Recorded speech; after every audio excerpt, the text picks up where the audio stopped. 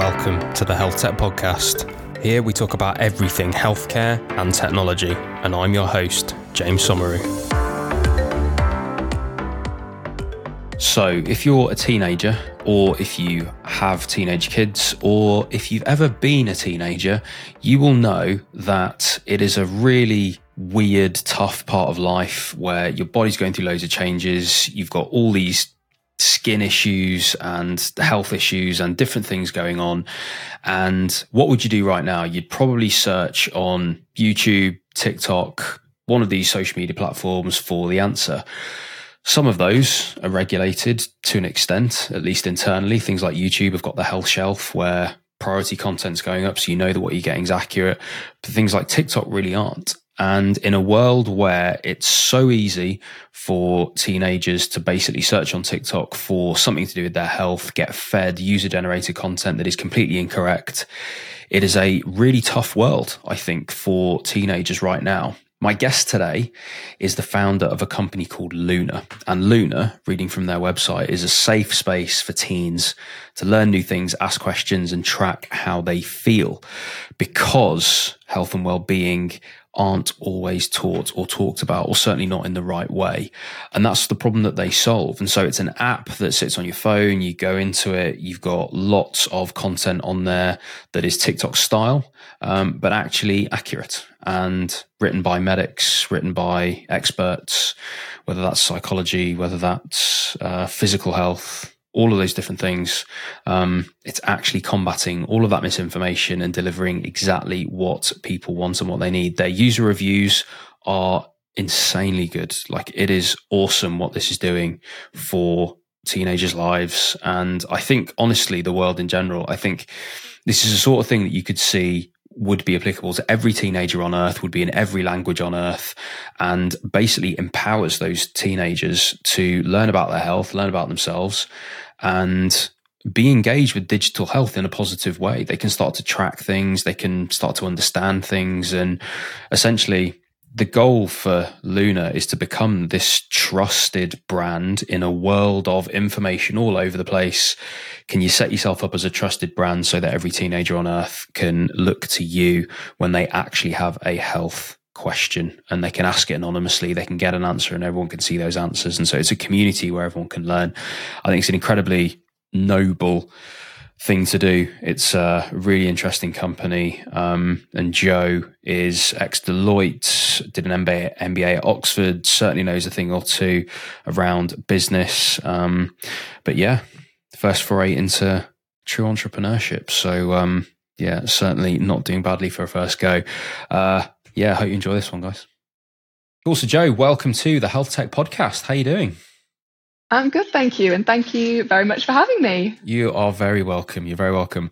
Looking forward to having you on. This is going to be relatively unique in that teen health is not something that was definitely something I've not covered on this podcast. And it's not the most common type of startup that you see, particularly in digital health. So very much looking forward to getting into this with you. And obviously you yourself have got an interesting background from Deloitte to everything you're doing now and everything in between. So yeah, looking forward to this one, Jo. And the way we start these is for you to tell your story. So let's just get into it. Yeah, what makes you you, and how do you get to being the founder of Luna and doing everything that you're up to now? Sure, happy to share that. So I was originally from Yorkshire. I was brought up on a farm, so very much a outdoorsy type person. Yeah, so actually living in London is very different to farm life in Yorkshire. I did young enterprise actually at school. So we were in sixth form, and it was one of those ones where you had a year to kind of put a business together. And I loved that. I really enjoyed it. We actually took our team to the national finals. So we were in the top 12 companies in the UK for our year, which was awesome. And we got to meet Jason Robinson, of all people. He was like at the ceremony presenting the awards. Excellent. Not really sure why, but great day, great night out. And yeah, I think that sparked something in me that I thought, one day I want to have my own business properly and run a business as such. But went off to university, went to Exeter University, and again, didn't really have a specific thing in mind that I wanted to do. I was not really like, I want to be a doctor or I want to be a dentist or anything like that. So I did a business and management degree because I thought, young enterprise, and it's a bit sort of catch-all. You do a bit of accounting, a bit of marketing, a bit of sales, all that kind of thing. And had a great 3 years there, learnt a lot, but also left at the end of it thinking, I still don't really know what I want to do. Do I want to go into finance? Do I want to go into marketing? So applied to a few different grad schemes and actually ended up at Deloitte on their management consulting grad scheme, and specifically within the finance sector, essentially. So joined Deloitte in 2012. Yeah, gosh, 2012 now. And had, 5 really, really good years there. It really did teach me a lot of the sort of, I suppose, the grounding that you need in terms of the setting up a business, because as a management consultant, you kind of get helicoptered into various different businesses, work on projects for a set amount of time. So for me, it was anywhere between sort of 6 months to 18 months was one of my longest projects, because I was doing lots of finance transformation is what they called. So you'd work with essentially the CFO and their team in that business, whichever you were in. So I got exposed to lots of different businesses, from everything to the Ministry of Defence here in London and in Bristol, to Rolls-Royce up in Derby. Oh, nice. So yeah, I lived in Derby in a Holiday Inn for 18 months. I was sold the project. It was going to be 3 months and that's it. And I thought I can do 3 months in a Holiday Inn, but it was 18 months. So I have lifetime gold status or something there now for all of those points, excellent. Which is a perk of the job. I did med school in Nottingham, so I actually spent time in Derby at the Derby Royal Infirmary, the hospital there. So I probably know the Holiday Inn that you're talking about, actually. Yeah, it's the one right in the centre, literally slap bang in the centre. It's near the Pure Gym. That was about the only other place I visited. Nice. So spent 5 years at Deloitte. I actually trained as a management accountant with them. So I did 3 years. So I left uni thinking, I'm done with exams, whoopee-doo. And then I did 3 more years of exams, doing the CIMA management accounting qualification. So I think at the time I thought, that will give me a good, really good understanding and grasp of finance and how numbers work, etc. And obviously Deloitte supported us through that, which was great. And yeah, after 5 years, I was on the verge of do I stay? And is this me for life now? Am I going to be a Deloitte partner, or do I want to go and do something different? And for me, obviously, it was the do something different route. And what that turned out to be, I actually went to work for Johnny Bowden, who is the entrepreneur who's behind the fashion retailer and fashion brand Bowden.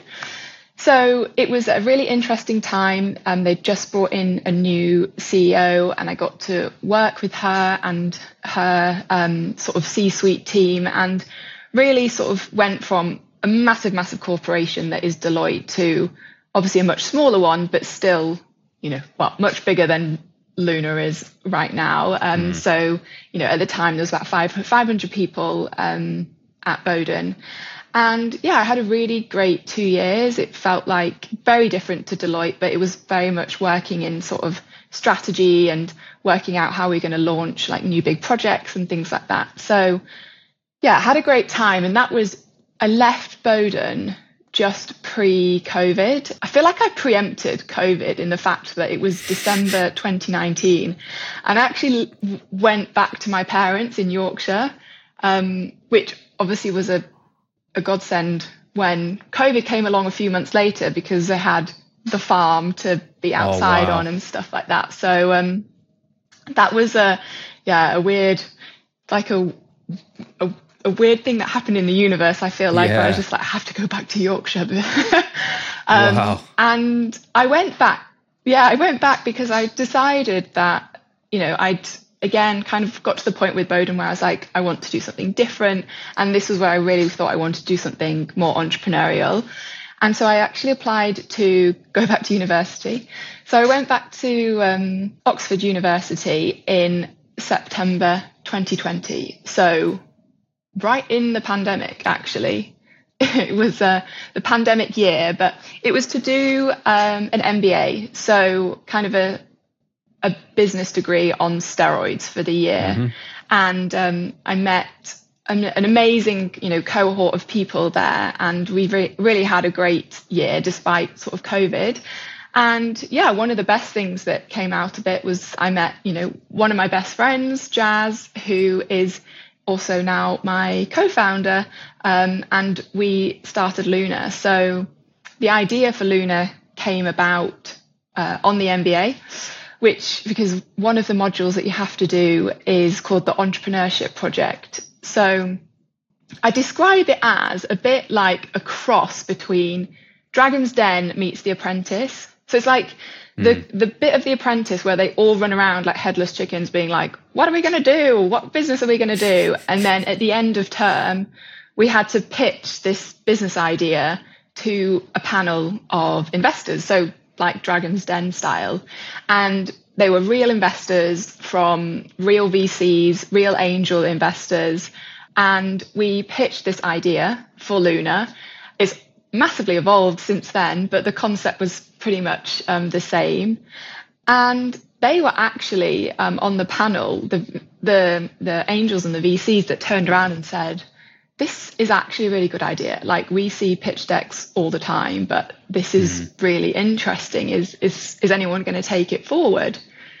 And this was in May 2021. And I think that was where it sort of gave me the inkling that actually maybe there's something in this. Maybe this is the idea that I've been waiting for, probably since Young Enterprise, but, never had another idea that I was sort of had that kind of, passion for, but also the kind of external belief from someone else that it is possible to do. So over the summer of 2021, just before we graduated, I convinced Jazz that this was something we needed to do. And she was fully on board. And we started, Luna, we incorporated in 1st of September 2021. So coming up to 2 years now. And we basically graduated in the October and pretty much set to work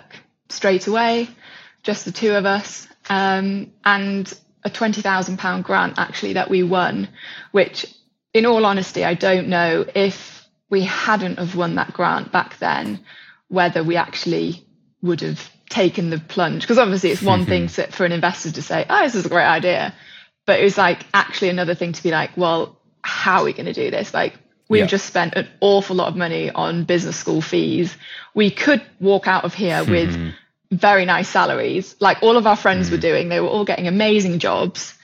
Yeah, it was a bit like, how are we actually going to fund this? And so again, another sort of blessing from the universe that this sort of £20,000 grant kind of kicked us off and allowed us to really go out and give it a go. And here we are now, sort of 2 years later, with a team of 7.5, shall we say. Nice. And an app on the App Store that's been app of the day twice already. Wow. What an incredible story. And that's lovely to hear. Your background's really interesting because it seems like you've been this kind of business generalist like the whole time. And then you had this period of working really close with the C-suite, Johnny Bowden, and being really close to the action, I guess, in a smaller company, which is sort of, I guess, giving you confidence and giving you learning of being closer to the founder, the CEO, that kind of thing. But yeah, it seems like you've really learned like the first principles of business there to then apply it to something in something completely different, right? Like, it seems like your journey through Deloitte and through finance and through Bowden and doing an MBA and all that stuff is like you've amassed this kind of very general but very broad knowledge of business that you can then wait for like that spark. And you talked about like ideas needing to be passion and needing to also be practicality of like, is it going to work? And I guess having that broad base of knowledge of business overall means that you can, I suppose, wait for the idea and wait for that perfect thing to come along. Or, well, it's never perfect, is it? But yeah, that is quite interesting if you'd agree. Yeah, absolutely. And yeah, maybe looking back, that was kind of sort of subconsciously my plan all along in terms of, I don't know, like you say, collecting all of these quite very valuable experiences for someone who wants to set up a business, because I think really along the way I've definitely learned so much, even just from things like at Deloitte. It was drilled into everyone, especially at the analyst level, about how to make slide decks look really good and interesting. And I think at the time we just sort of took it for granted, but actually when you leave and you see people that create slide decks that haven't been through that kind of sort of very intense training, it really does show. And we both, Jazz and I, were Deloitte consultants, weirdly at the same time, but we never actually met whilst we were there. But yeah, so we had, I think we got really great training, especially to the analyst program, which sort of lasts 2 years at Deloitte, into everything from building slideshows, presentations, but to like Excel modeling as well. And all of these have come in handy. As you're starting a business, you have to model out your sort of costs and revenues and things like that. And putting a pitch deck together, for investors is really important. And if it's really ugly, like, investors are just not going to look at it, because everyone, wants them to look nice. And when you present them as well, like, it has to be impactful. So yeah, I definitely think we picked up a lot of skills from all the places that we've worked. And yeah, as well with the MBA, one of the modules we did was called entrepreneurial finance. So kind of the finance side of startups, which was essentially introducing us to VCs and VC funding and how all of that works, which before going to Oxford, I had no idea. I don't think I'd even heard the term startup really before going there. So yeah, it was, I do think along the way, we've definitely picked up really useful skills and experiences that have kind of contributed to where we are now. Nice. So Luna comes a little bit out of left field, this almost in the story, because nothing in your background has been healthcare so far, but then, or even teens and teen mental health and that kind of thing. So yeah, it comes a little bit out of left field. So tell me about getting the idea for Luna and what that initial idea was that you presented at the MBA. Yeah, definitely. And completely agree. Fully left field, never had any experience with medicine or anything like that before. But the idea basically came about on this entrepreneurship project. We were a team of 5 women, and all from different places across the world. And we were discussing one night, like sort of discussing ideas for this project, but also just general chat as well. And one of the topics we sort of got onto eventually was talking about either female health issues that we were having, or our friends were having, or our sisters were starting to have. And we were all in our late 20s at the time. And the sort of consensus was that no matter in the world where we were from, even in our late 20s, we were like, why did no one tell us about this when we were younger? Like, we had friends who were being diagnosed with PCOS or endometriosis. And, there was some in the group who, didn't know what the symptoms were. Like, how do we know what we should be looking out for? And how come it's taken so long to get a diagnosis? Like, should we have said something earlier? Like, we've been through our 20s, like managing pain symptoms, managing different skin symptoms. And, it was just unanimous that we just thought, it's so strange that no one's ever taught us this before, because it's how else would you know? And, we remember so Jazz and I, remember our PSHE lessons in school. So when we were sort of 11, 12, 13 years old. And, you know, it was so basic and so just not relevant, really, that actually it really did fail us in terms of once we'd left school and gone to university and in our 20s, and you start thinking about, you know, your longer term sort of fertility and just managing different symptoms, that you think, like, wouldn't it have been easier if someone had just taught us this when we were younger, so we knew what we were looking out for?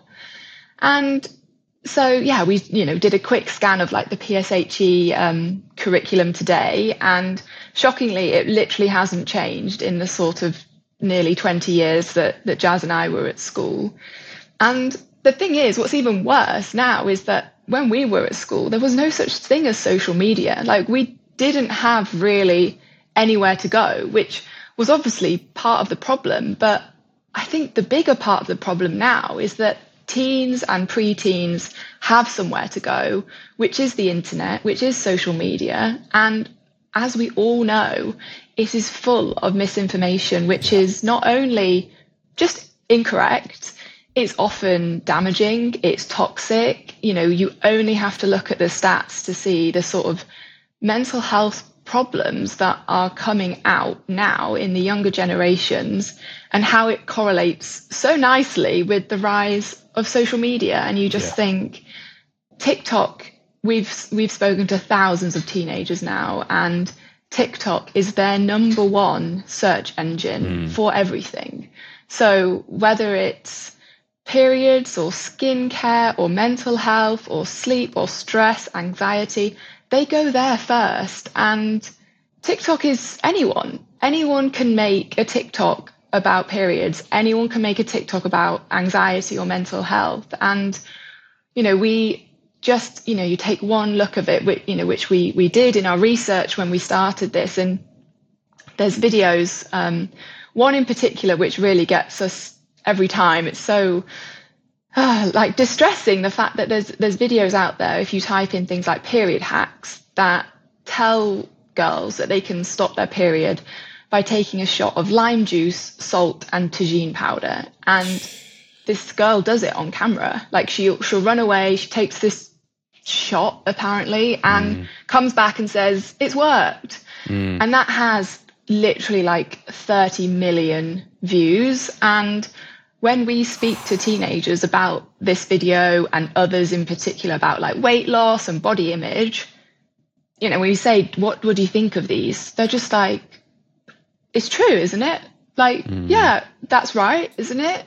Like, they believe it, because at 13 years old, why would you not believe it? Because essentially they're watching adults creating these videos, and all adults in their life up until that point have probably never really lied to them, like their parents, their guardians, their teachers.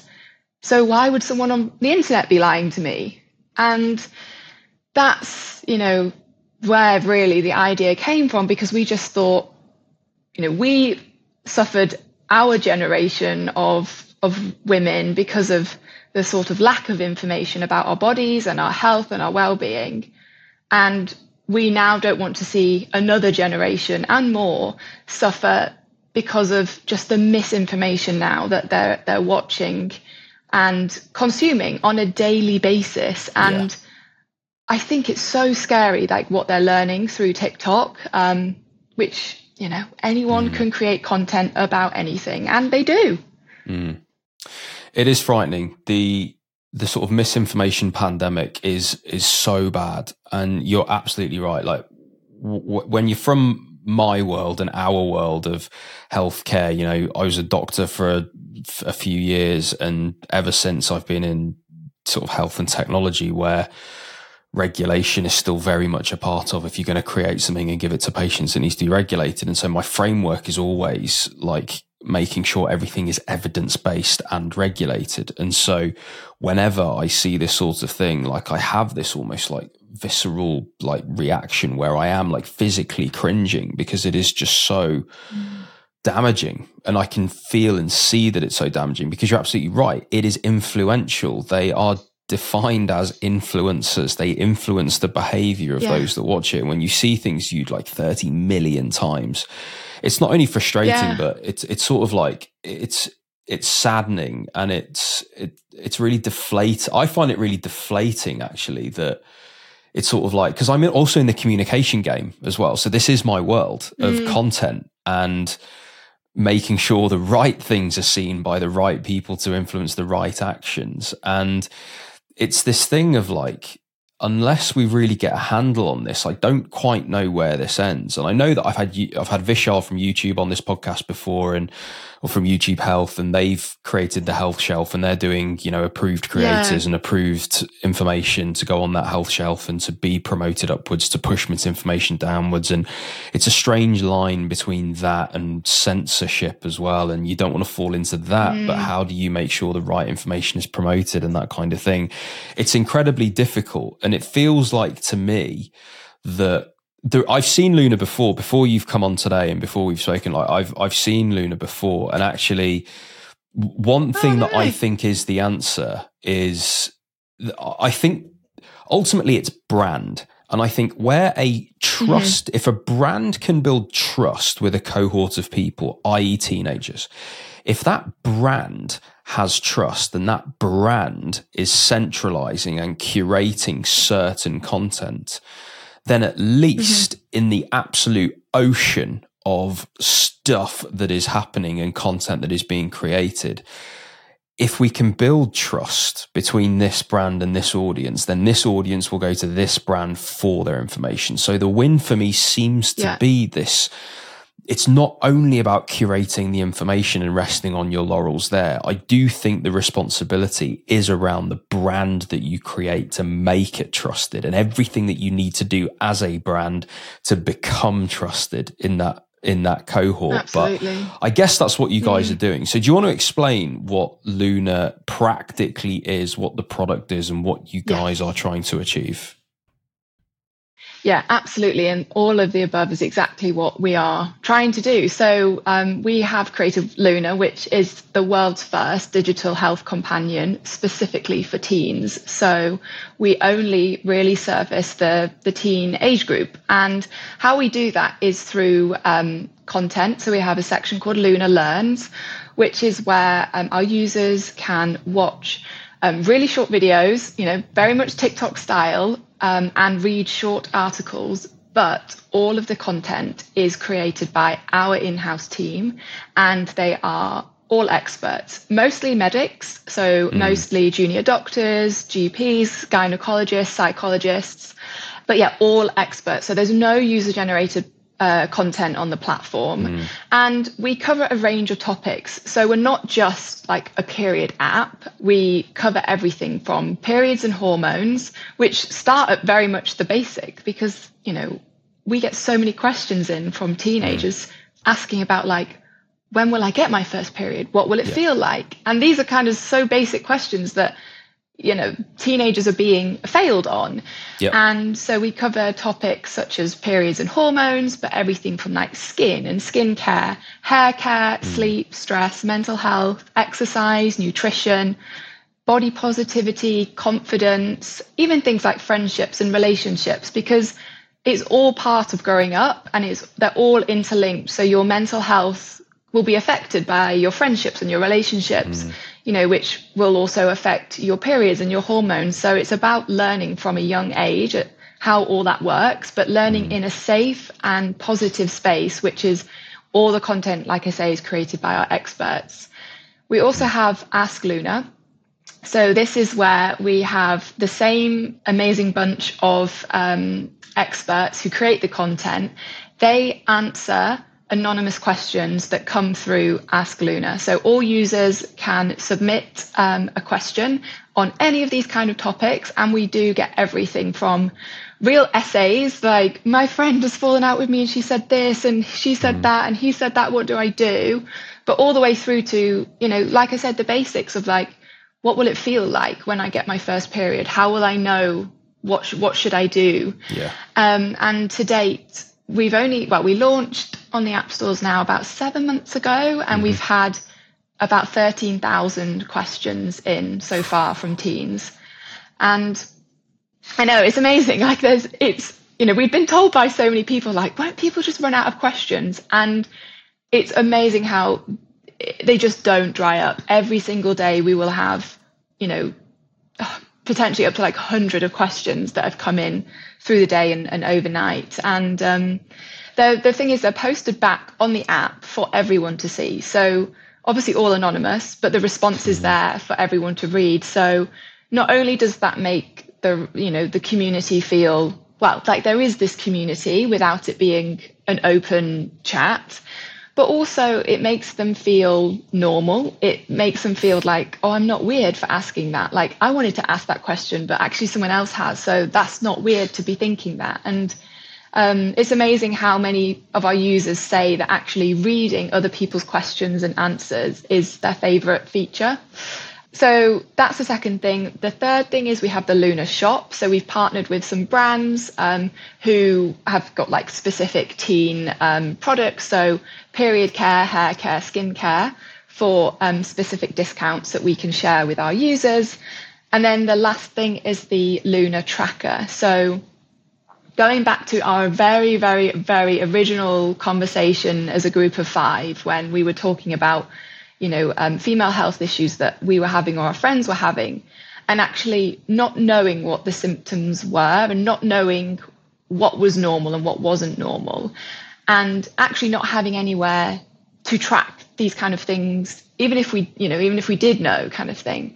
So we've created the Luna tracker, which is very simple. Obviously, there's lots of period trackers out there, but what's different about ours is that we don't, because we focus on teens, we don't mention fertility. We don't mention, this is the best time to get pregnant, like lots of apps do, menopause and things like that. We are just very much entry level, the basics. And, you come in the morning, you track how you're feeling. It's literally range of different emotions. You can track your skin, you can track what pain, if you're bleeding, and then your sleep as well. So we literally ask 5 things. And what we're trying to make our users understand is that it's really important to start doing this from a young age. So once your periods have settled and you are into more of a rhythm with them, you'll have that information then, if something looks abnormal, to go to your doctor, and you'll be empowered then to say, look, I've been tracking this for a few years now, and this is now not normal for me. Because often, we go to our doctors and that's the first thing they'll say is like, oh, go away for a few months and track, your cycle and come back when you've got that data. So we want our users from, as soon as they start their period, and even before, because you can still track your emotions and how you're feeling and understand your own triggers as soon as you get the app. So yeah, that is in a nutshell what Luna is and what our teens can do. I absolutely love this for so many different reasons, but I think back to my own childhood and adolescence and moving into adulthood, and one of the things I like about this is that it treats teens like adults, and not in a bad way. It treats them like adults in a good way, in that it trusts that they are going to ask questions that deserve an answer. It trusts that they are in a world where they are flooded with too much information, and this is an outlet for them to use. It trusts, it empowers them about their health as well. Mm-hmm. It I suppose gets them on that journey of interacting with digital health products in a positive way as well. In that, as you say, this isn't Flow or Clue or anything like that that's going to be for later on, but this is going to tell them what they need to know. And actually, I think as more empowered teens about their health, more knowledgeable, because they're craving the knowledge, clearly, because they're seeing these they really misinformation things going on. But also, I can remember being in the dark myself about my own health with dermatological stuff or this, that, and the other, like all the usual stuff that happens. But like, you are just in the dark, and you're in an age of so much information that is available to you in different ways through search engines and through everything else that exists. And so I think it is incredibly challenging, particularly where those searches often return the most extreme or the most this or the most that, or as you say on TikTok, could return literally anything from a misinformation perspective as well. Yeah. And so I think this feels like a really important almost movement that you'll be sort of spearheading here as one of the first through the door, if not the first through the door, of like, what are these initial digital health products, apps, etc., that get people interacting with this stuff in the right way. So I guess my question here is like, you've had 13,000 questions go through. Yes, it's early days, 7 months in, etc., but you must now be looking at a couple of different things. I'm interested in what are the genuine benefits that you're actually seeing? What metrics do you track from a user perspective of like, what are the benefits to those teens going through? Is there a benefit to them and their health at the time? Is it that they benefit by a graduation to adulthood in a better way? Or so what are those benefits there? But also I can see in the way that you've set this company up that there's almost like a funnel of sort of the free stuff into the paid stuff, and you're collecting, even from those 13,000 questions, some really valuable data on what teens are thinking, feeling, asking as well. And there's clearly some data from the tracking as well that can play later down the line. So I guess my two questions are, what are the benefits to the users? And I guess from a business perspective, what's the win there? Like, what's the future there for you? How are you setting this up and why?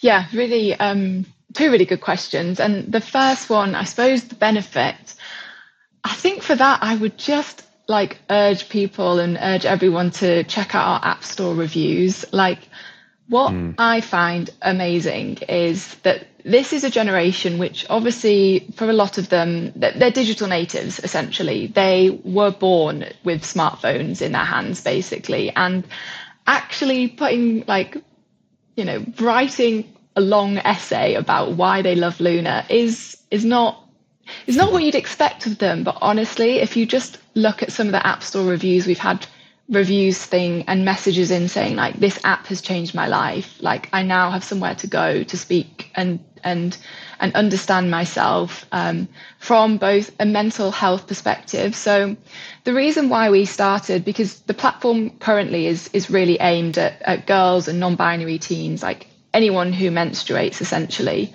And that's not to say we don't have boys on the platform as well, but the content is very much geared towards them. And the reason why we started with that was obviously our own personal experience, being 5 women when we first came up with the idea, but also the stats that show girls and non-binary teens are 3 times more likely by the age of 18 to suffer from a severe mental health issue compared to their male counterparts. And, that it is just incredible, like those stats. And I think that combined with social media and the pressures and the body image and even COVID, I think has exacerbated that so much that actually if we can, and I know we do, are helping these teens in various ways of educating them. So, we've had messages in saying PSHE at school doesn't cover any of this, like, thank you so much. But also just the confidence aspect, like body confidence, body positivity, understanding that what they're thinking is even normal, and just normalizing, things like periods and sex and hormones, which are the kind of topics at that age which are cringe. Like, everyone remembers it. Like, they're not the kind of topics that, were openly talked about. And we want to be that sort of safe and positive space, which our users can just learn in their own time and have somewhere where they need to ask these questions. So yeah, in terms of like how we measure our success is very much that. It's like the positive impact that we're creating on these users. And for us personally, I obviously love reading the App Store reviews, but we also have in the app a feedback box where we just say to users, like, send us your feedback. Like, often they'll be finding bugs for us, but anything else, like, it will be, request for new content. But lots of times it's just very positive feedback saying how much, they love the app, and I've only just found this app, but I wish I'd had it years ago. Like, I love it so much. And it's connected to one of our Slack channels. And honestly, it's just like popping off like literally all day, every day, which is amazing. Like we have a sort of real direct line of communication with these teens, and we use that then to kind of constantly improve the features and add new features, add new content to the app. So I really do hope, like you said, it is the sort of start of this movement, because I think there's obviously benefits society wide and to this sort of community at large. But, you know, from a business point of view as well, like we went to business school, Jazz and I, you know, we're not a charity and we're not a not-for-profit. Like we also know that this is a really untapped space, and, you know, there's money to be made, and there is, you know, there is a real business here. And, you know, obviously we've got investors now who believe in us and back us as well, and they can see that. So, you know, the future for us is huge. I think the potential is really there, because as you said, this space, this audience is really untapped. And I think the future benefits of, exactly as you say, sort of attracting an audience at this age, you know, for a business will kind of, you know, they reap the benefits in the long term. And we will always be an app focused on teens and teen well-being, teen health, everything to do with being a teenager.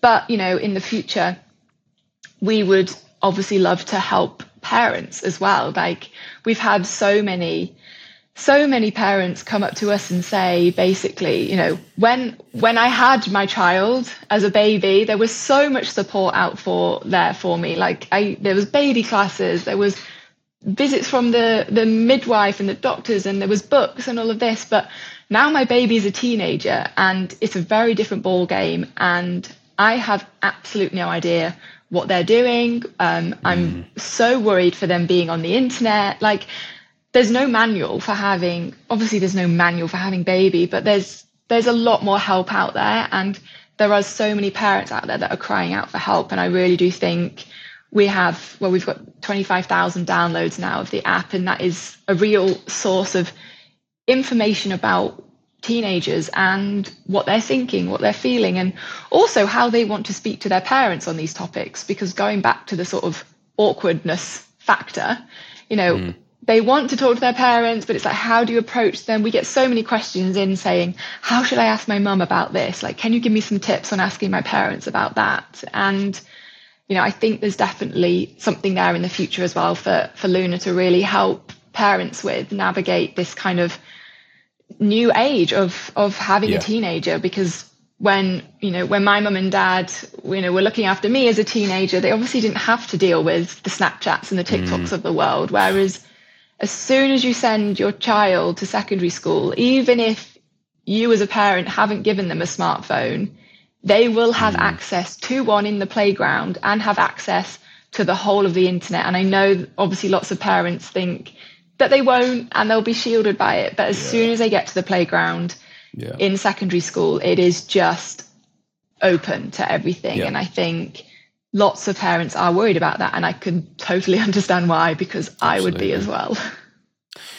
So it's information and it's support, isn't it? And you've essentially just declared that entire teen market. And I know you're obviously starting female non-binary to begin with, but clearly your market size is absolutely enormous, and you're in the business of delivering quality information and also essentially upselling support, and even upselling support, because of the questions element is obviously just there for everyone, but essentially giving support.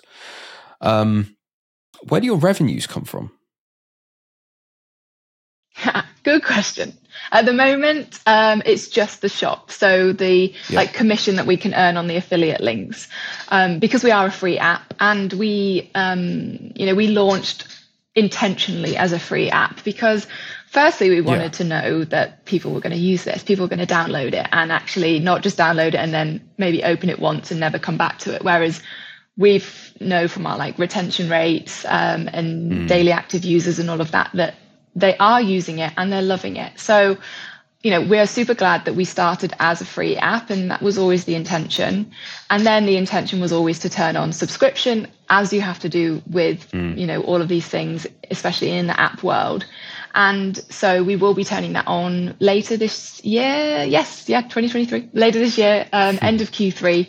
And that will be, obviously targeting parents essentially, to pay for the premium version of it. So it's obviously like a tried and tested model, and we have to do it as well because, obviously there'll be a lot of people that say like, oh, it was a free app, like why can't I still keep using Luna for free? And at the end of the day, everyone costs money. Obviously people that, the tech team, very expensive. The medics, we pay all of our medics for the content they create, the questions that they answer. And you can't just run on air forever, I'm afraid. So we'll be turning on like a nominal subscription. Well, it's an exchange. It's an exchange of value, isn't it?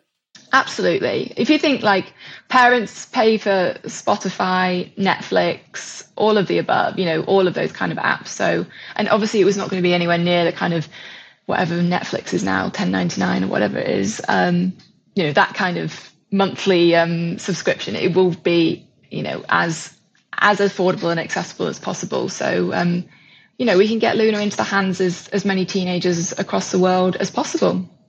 Yeah. I can also see a world with this where when you're in that game of addressing a market that size and you're essentially capturing the attention of that many people, there is for me partly this element of there's nothing stopping you translating into every language on earth and capturing every teenager on earth as well. Like the market size is just so unbelievably large.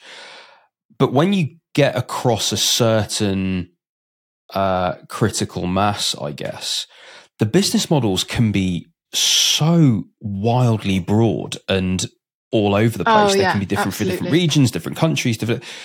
We're in an era, and this is partly the downfall of what we've already talked about, which is that we're in an attention economy, and actually where the business model of a free TikTok app means that you can capture those teens for free, and you are basically a search engine with user-generated content that costs you nothing, and all of a sudden that's how people are getting their information.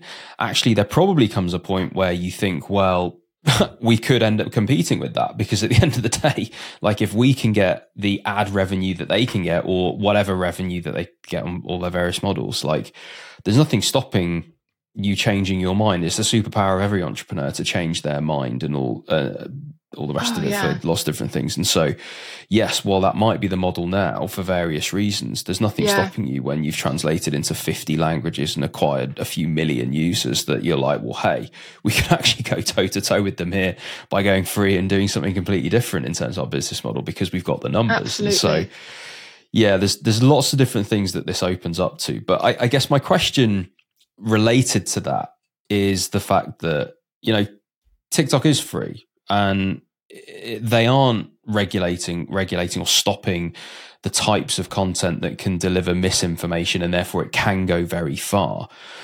Given your experience in this field with what that's doing for mental health of teens and teens' relationship with their own health and things like that, what do you see as the role of big tech right now? What do you see the role of TikTok as a platform, or if you look at what YouTube are doing with everything that they're doing far more proactively, or even definitely Twitter and X and Facebook, or like Instagram, like what do you see the role of big tech is, or the responsibility of big tech at the moment?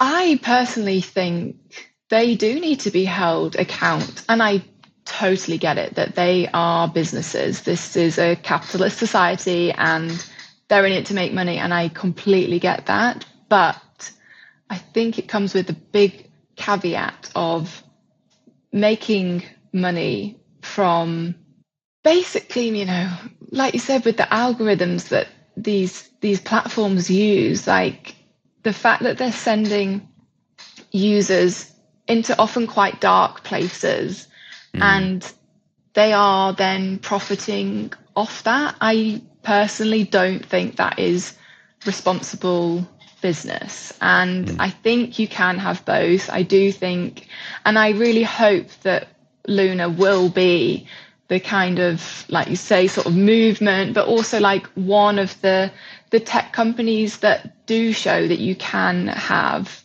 both, like profit, but also a purpose, and not be exploiting people for that fact. Because to me, it feels like some of these big tech platforms, it is exploitation in a way, because they are allowing content on the platform which is dangerous. Like, it's not even just incorrect, like it's often dangerous, and then, like you say, making money off the back of the ad revenue from that. And to me, it just doesn't sit well. Like, I just think it feels disingenuous, and it just shouldn't be allowed. And I really do think places like YouTube, where they are making a conscious effort with things, as like you said before, the health shelf, and making content that is verified and accurate more readily available than the rubbish that isn't. That for me feels like the way to go. And they are showing then that you can get ad revenue. They make so much every year, but they're doing it in a way that is positive for everyone involved. And often the people that are suffering the most are the vulnerable populations, and in this instance, especially with TikTok, it is the younger generation. And I often think that they don't realize themselves the damage that is potentially causing, especially in the longer term, because at the time they're enjoying it, they're seeing funny cat videos, but then every so often, if the algorithm picks up that you've potentially searched weight loss tips or something like that, you get thrown a curveball, and then the sort of spiral into, those kind of doom scrolling of various videos happens. And yeah, I do personally think there is a real responsibility of these companies, and they were the ones that introduced this to our world, and not even that long ago. So I think they have to be accountable for the longer term ramifications of it. It's not down to anyone else. Like, it shouldn't have to fall on the part of the consumer, because ultimately it wasn't the consumer that put them there in the first place, if you see what I mean. So I do. I'd be interested to see where these platforms go.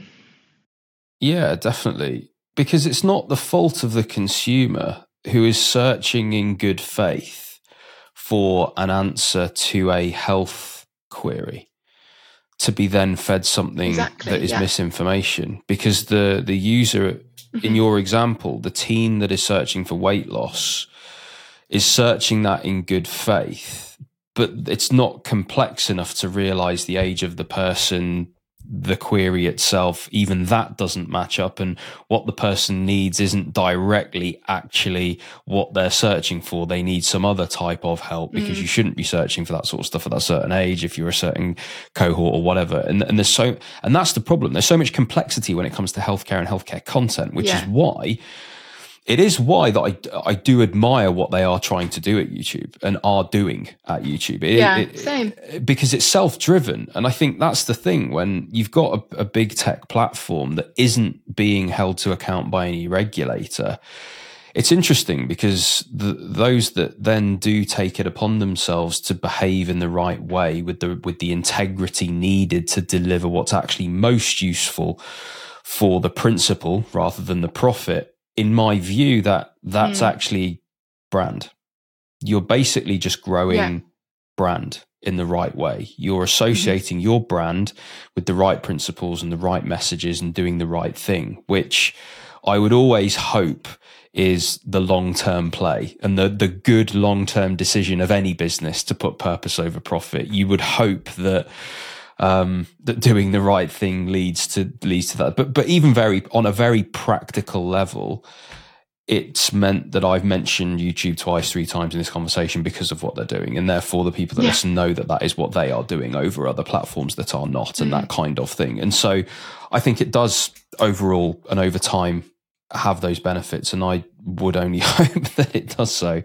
My next question before I start letting you go is, whereabouts are you guys right now as a business in terms of, you mentioned daily active users and weekly active users, that type of thing. I mean, you don't have to be too specific with that sort of stuff, but like, whereabouts are you now? Where are you in your fundraising journey? Like, where are you with all of those features that you mentioned and anything new coming out? And yeah, talk to me about where you're at now and what the future looks like for Luna.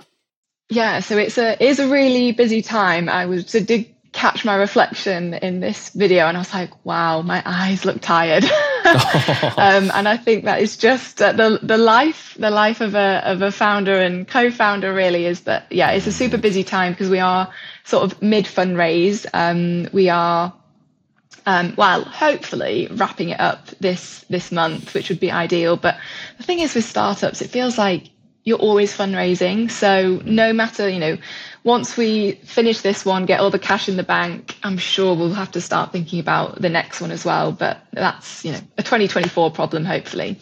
So, we're just wrapping up a fundraise that we're doing at the moment, which is gone really well. Like, we're really pleased with the progress that we've made, and really great that a lot of our original angels who backed us last year, because we did another fundraise last year, are backing us again. So to us, that was really like a big moment, because it feels like, they really do believe in us as founders and the business as well. So, we're fundraising at the moment, soon to be wrapped up. And the aim really of that fundraise is to kind of use that for Luna 2.0, as we sort of call internally. So we have obviously the app on the App Store, and it's very much like our MVP, which we've been adding new features to ever since.